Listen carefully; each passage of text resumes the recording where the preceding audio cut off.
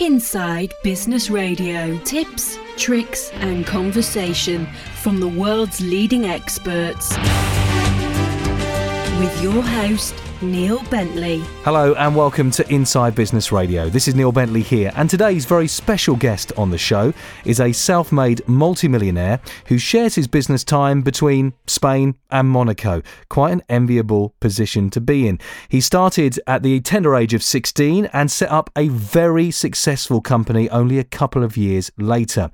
He's been involved and still has interests in various companies, including mobile communications and premium rate telephone lines, interactive gaming, mobile casinos, publishing, television and financial trading. Been featured in various press and media, including The Times and Sunday Independent, Guardian, Sunday Observer, what a list this is, New York Times, Bloomberg, Sky News, Wall Street Journal. I could go on, but I think it's about time we spoke to him. Hello and welcome to Vince Stanzioni. Hi Neil, good to be here. So before we go any further, Vince, when did it all start for you? All started from leaving school, Neil, and I'm the first person to admit that I'm probably not the brightest person. Well, I've done very, very well in business. I don't have a degree. I never went to university. Not that I didn't want to. It was a case of, I didn't come from the richest of backgrounds, and it was like 16, well, what are you going to do now? And it was a case of literally going straight into work with a couple of O-levels after leaving school and starting out as a junior. And where did you start out? I started out at NatWest, and which now is Royal Bank of Scotland, in something called the World Money Centre. What had happened, a couple of nights before, I'd seen this program, and it was about foreign exchange dealing, which is currency dealing. And I had an interview with NatWest literally a couple of days in London after that, and the lady said, "What do you know?" And I sort of blagged my way. That's the only thing I can describe, because I'd seen this program about 2 days ago, and lo and behold, about a month later when I started work, I started out in the same place that I'd seen on TV those couple of nights before. So what was it that you saw on TV that got you interested in? It was a big dealing room, like a lot of times you see, and it was about, how currencies, how money gets moved from one country to another, and that's what sort of got me quite interested. I thought, oh, that's quite exciting. And at that time, we're talking 1985 now, I'd always been interested in computers, and it was the days of the ZX Spectrum and those sort of things at home. So one big advantage I had, while I didn't have many qualifications, I knew a little bit about computers. And at that time, they wanted basically young kids who had, knew a bit about computers, who didn't ask any questions, because it was a case of, shut up, boy, do what you're told to do. The salary, just so you know, Neil, was £100 a week. So we're talking not a great amount. Even in 85, £100 a week wasn't a lot. From that, I had to pay £26 a week in train fares because I was living in Luton. So, this isn't sort of living large. This is starting off really as the low of the low. So if it wasn't the money, because it was only £100, what was it that attracted you to this position? Like, as you say, £100 a week, and they knew that you weren't doing it for the money. It was a case of actual being in that environment where you could learn. And also, you got to remember, at this time, computers were very, very expensive. Now, these days, your £500 computer does what a big mainframe did in 1985. So I had access to a lot of computer power, and the other thing was, I had the ability to sit next to some of the best traders in the world. Now, these were obnoxious people, they're people that you would hate to work for. And I was a T-boy, I'll admit it. I was literally, I was changing rolls of paper, going to McDonald's, all that type of thing. But it gave me a chance to learn. So that's where I started from, very, the low of the low. That's invaluable experience to be next to those sort of people. By association, you then learn how they use the systems and they work out the currency markets. Exactly, yeah. But these sort of people, now and then they would show you something, but you had to pick it up yourself almost, and it was interesting. Most of the people that started with me, there was a few people that started as juniors in different sort of areas. They all left after about 6 weeks. Nearly everybody left because these people, they swore at you, they threw things at you. They weren't, this wasn't your normal sort of like management training scheme. This was like, boy, do it or else. Yeah, it seems like you had to have quite a thick skin to work in that sort of environment. Well, you did, and I'll be honest, part of the reason why I didn't quit, Neil, was that I was too proud to go back home and say I've left. Do you know what I mean? When you get this big job in the city, you don't want to go back to your parents and say it hasn't worked out. And then my dad would say, "Yeah, I told you should have been a hairdresser." So it was a case of you would say, "Yeah, everything's really good," but the truth is, it was hell to start with. But it was worth sticking. It was worth sticking at. But there was a light that came on in your mind, wasn't there? That with this computer situation at the time and the fact that you were into it, you knew that the way that computers were going, that there was a possibility to make this this not only to be available in big corporations. You knew that later on, when the prices of computers came down, this could be a portable system. Yeah, absolutely, and that's where it all started from. And I knew at some stage computers would become more and more important in trading. Now our offices at NatWest, they were just literally opposite the stock exchange. Now in '85, you used to have the dealers, the jobbers, and the stockbrokers. You had a dealing floor. In '87, we had something called Big Bang, which was basically where most of the trading went to screens, which is what we have now, much more screen trading. Mm-hmm. So it was moving from the old boy network of my word is my bond and you'd go and speak to somebody to very fast trading by computers, and that was right up my street. It was something that I sort of quickly grasped. So that's where it all started. Okay, let's home in now on trading itself. When did you make your first trade? My first trade was when I was 16. Well, before then, the first trade was buying British Telecom shares, which I got I'd saved up some money from Saturday jobs and stuff.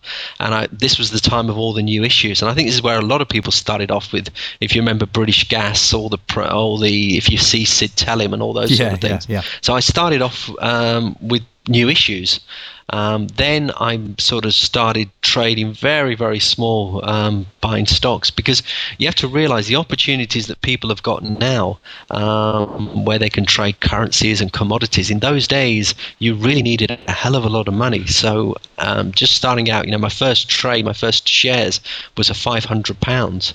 And that was about the smallest you could go. So it started off pretty humbly, let's put it this way. And that was a lot of money for you if you're earning, £100 a week. And oh yeah, believe me. And I bought these shares from this poor broker, and I must have phoned him up about 10 times a day to check the price. This is pre-internet. So yeah, I know what it's like to start with very little money. Was it a situation of success from the off? From your first trade, did you make a profit? No, they did absolutely nothing. In the end, I ended up selling them. So it was like most people, you'll have plenty of frustrating starts when you get started. But it's the case of persevering. Do you think it's important to have that entrepreneurial risk-taking spirit to become a trader? Yeah, what you need to do, and what I say to people is, look, you don't give up your daytime job. The nice thing about trading now, you can do it from anywhere in the world. As I say, I'm based in Monaco or in Mallorca, so it doesn't matter where you are. You don't have to give up your daytime job. You can do this in the evening, play some trades. You take X amount of capital and you trade with that.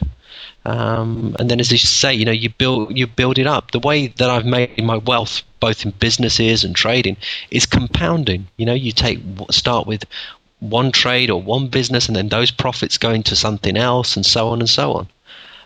Nobody comes into this business, or very few people do, and then they become millionaires overnight. That's not how it really works. Now, a lot of people talk about your systems, and the one thing that they love about it is the way that your style is to do with trend following. Yeah, but basically, in all my life in business, and I've made a lot of money out of the car phone business and what have you, there's one thing that I've always been, I'm always looking, what are people doing? What are the trends? Like, for instance, now I'm looking at, the demographics as people are getting older. Who's got the money? So a lot of people make mistakes both in business and trading. They come in and they trade what they want to trade, or they try and sell a product that they think is a good product. Instead, they should look at the market. They should actually look at what are people buying, what are the trends, what's happened. And that's how I got into the car phone business, because the yuppies at that time were some of the first people to use the old big brick phones, if you remember those. Yeah.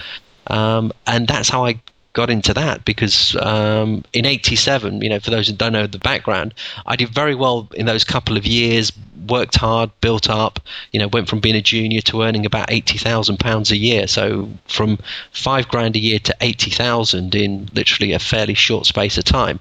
Then unfortunately we had the stock market crash, and like most people, I believed the hype as well, and I'd gone from having a great job to actually being down. So I'd lost quite a bit of money. And then that's how I got into the car phone business, because I didn't have much money left, and the markets were dead for those years. It was very hard to make money. And then, the yuppies were the so-called first users of car phones, and that's how I built that business up. So going back into trading, what I'm trying to get at is it's trends. You look for what's happening. What are the trends? Where are the demographics? For instance, now a lot of people, we talk about China and Brazil, and these sort of trends that are emerging, and how we can profit from them. Because they are new markets, aren't they? They're the new emerging markets.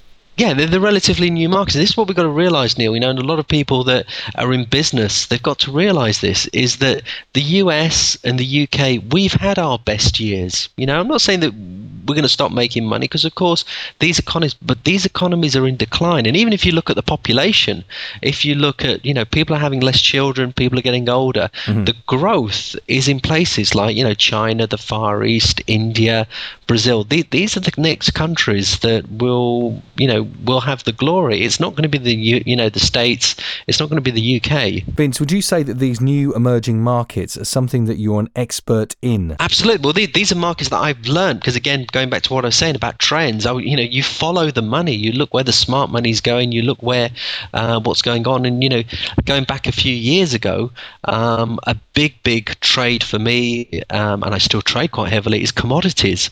And I'd read up a lot about commodities, and I'd read up about a chap called Jim Rogers, who was the partner of George Soros, and I had the fortune of meeting him and he also actually spoke at a couple of my seminars a few years ago, and we became quite close friends. And he was going on about what happened in the 1980s about commodities, and I saw the same sort of trends emerging again. Just as simple example, things like coffee prices. Coffee was basically bombed out. Whilst coffee was being drunk in the UK and the US, places like China and Japan, coffee really wasn't being drunk. But now these new markets, they also start to use more coffee. They start to use more sugar, and obviously all the raw materials. So that's been a huge trend, and it still is. It's still a market that people can get involved in, is commodities. Well, Vince, I've been privy to see some of these success stories that have come out from people that have followed your system to the letter. How long has it taken you to perfect this system to get results like this? It's about 10 years of a lot of hard work and tinkering and playing around.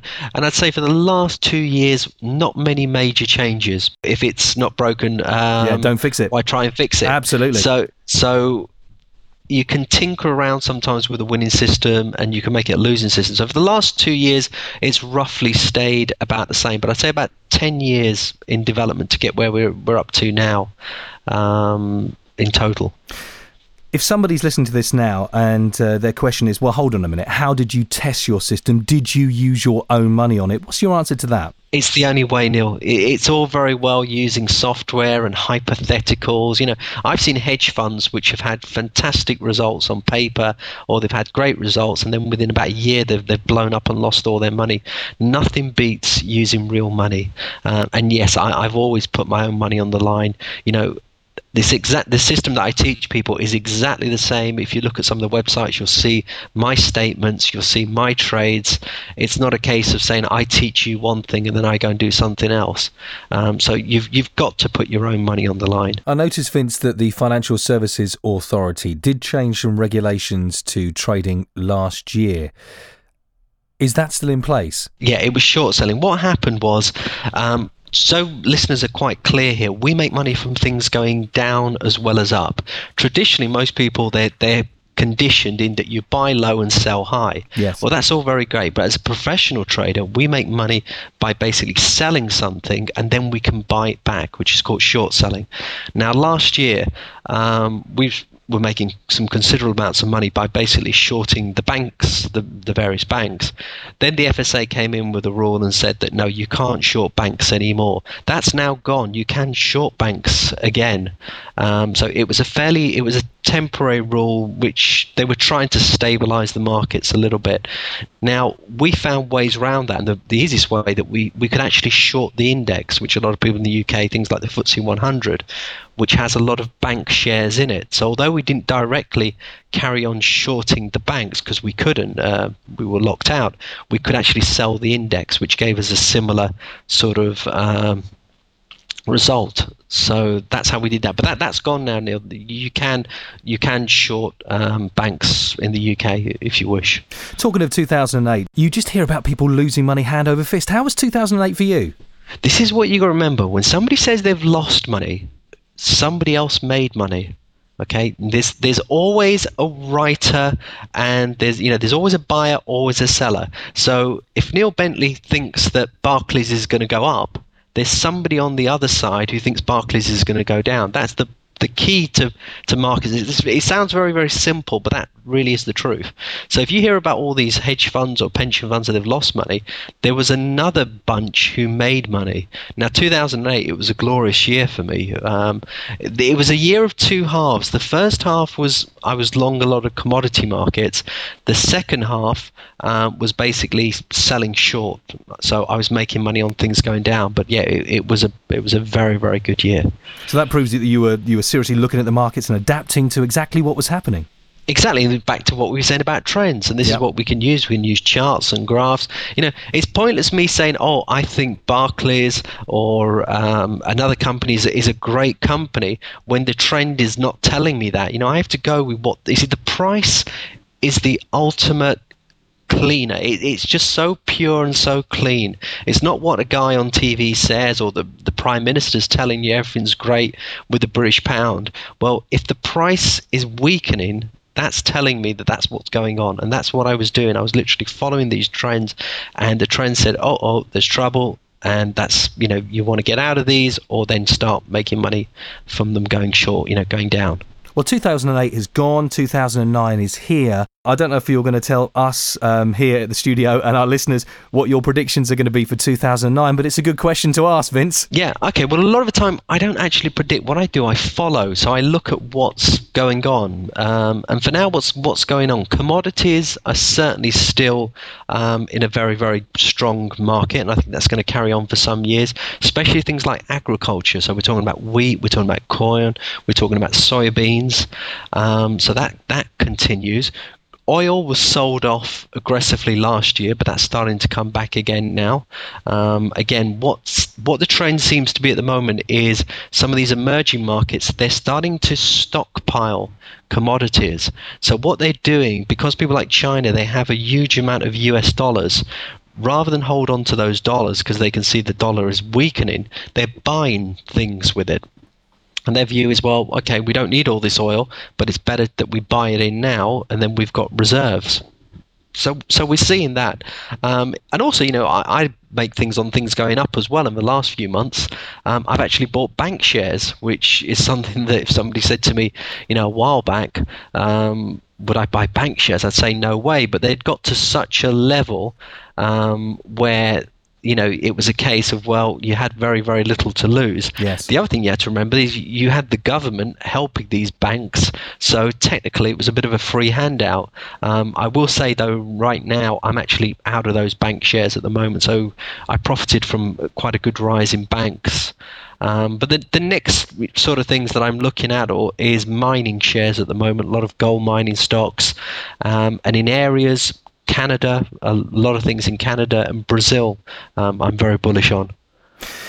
Sorry, I'm just writing that down, just in case I need to do any trades later this year. Can you offer any tips to anybody interested in spread betting? So, I want to get into it. I want to learn exactly what you've learned. You've perfected this system. You have this core system. You've been through all these amazing experiences. You've learned from the best. How can I find out from you exactly how to get into this business. Yeah, well, the great place to start is with making money from financial spread trading, which is my starter course. It's the easiest way to put it. It's a workbook. It's about 160 pages. It's not written in university gobbledygook speak or you don't need a degree in mathematics. It's been written very simple in a me-to-use style. So it's not jargonese. It's something that I can pick up and I can read. It's something you can pick up. Neil, I've got people from all over the world. In fact, I've got customers from 109 countries. So many of my customers, English is their second language. So I always have to think about that when I'm writing things. So I don't use big words. One, because I'm not that sort of person. I'm very down to earth. But also, I've got to think that more and more of my customers, English is their second language. So it's written, in easy to understand style. There's 2 DVDs that come with the course as well. So it's me, speaking to you, and you can see what I'm doing. Because a lot of people find it much easier to watch a DVD, which you can watch on your computer as well as the workbook. There's an internet site which you get access to, which has got a lot of information and access to some of the tools that I use. So that's a whole little package that you can get started. Now, some people say, I can go out and learn that myself, and I can go on the internet and I can get books. And I'll say, yes, of course you can. Absolutely. But why go and waste years when, you could get it much, much quicker for a reasonable price? I know I'm at the point now where if someone can show me a solution to something for a reasonable amount of money, I'd rather pay them and get a head start than have to start from scratch. It makes so much sense to learn from your mistakes and the 10 years that you've been perfecting this system. You're absolutely right, Vince. Tell me some of the things that are included in your package. And one of the things that comes with the package, Neil, is what's called a virtual account. So what you can do, you can practice trade with no money, no risk. So you can make real trades in the market with the real prices, but without actually risking any money. And that's a good place to start. So, you can practice before you start trading with real money. That sounds a fantastic idea. Can I just ask you one more question, Vince? I take up this course. I read all the stuff. Do I need maybe £20,000 to actually start off trading? You did in the old days, Neil. When I first started out, if you had less than £20,000, you'd go to a futures broker. They'd laugh at you. They'll say, come back when you've got, when you've got more. But today, because of the internet, the minimum trades, the minimum bet sizes, they've come right down. So right now, I've got customers that start with £1,000, £2,000, which I think is about the smallest really you want to start with. So £1,000, £2,000, most people have got that, and that's the sort of amounts where they start. And then yes, people trade with larger amounts as well, but you can start relatively small. And talking about computers, I'm guessing you can do this on your desktop, but you can probably take this around on mobile phones as well nowadays. Absolutely, yeah. But if you look at the mobile phones now, some of these phones, they're smarter than what an old desktop PC was just a year or 2 years ago. So if you're at work or anywhere, I've got people that travel the world on yachts and all sorts, and they've got satellite phones, and you can get internet access nearly anywhere now. Just a small laptop computer or even a phone will access all the data. So I could be sitting on a beach somewhere where the sun's coming down, probably sipping on something nice and cold with my feet dangling in the nice blue water, and still making money on my phone. Yeah, and that's the whole thing. Nobody knows where you are. Let's say I've got customers in 109 countries. They're on different time zones. Markets now, they're 24-hour business. So even if you're on different time zones to the UK or Europe, you can literally absolutely be anywhere. Well, Vince Stanzioni, thank you very much for joining us today. It's been fantastic to find out all about you, and I'm thoroughly enthusiastic and encouraged about your incredible system. Is there a website that we can visit right now? Yeah, absolutely. If anyone wants to find out some more information, there's a free information pack, and there's a report which I've produced which gives you some free tips. Plus, you can see a couple of video clips as well. If you go to www.fintrader.net, so that's www.fintrader.net. Brilliant. That is www.fintrader.net. Thank you very much for joining us, Vince. Great, you're welcome. Been a pleasure. And have a wonderful time in Mallorca. Great, thanks, Neil. A great guest on today's show, Vince Stanzioni. Join us next time when we'll find out from another superb guest how they made their fortune. That's all here on Inside Business Radio. Inside Business Radio is presented by Neil Bentley and produced by Lucky 13 Productions. Join us for our next episode on Inside Business Radio.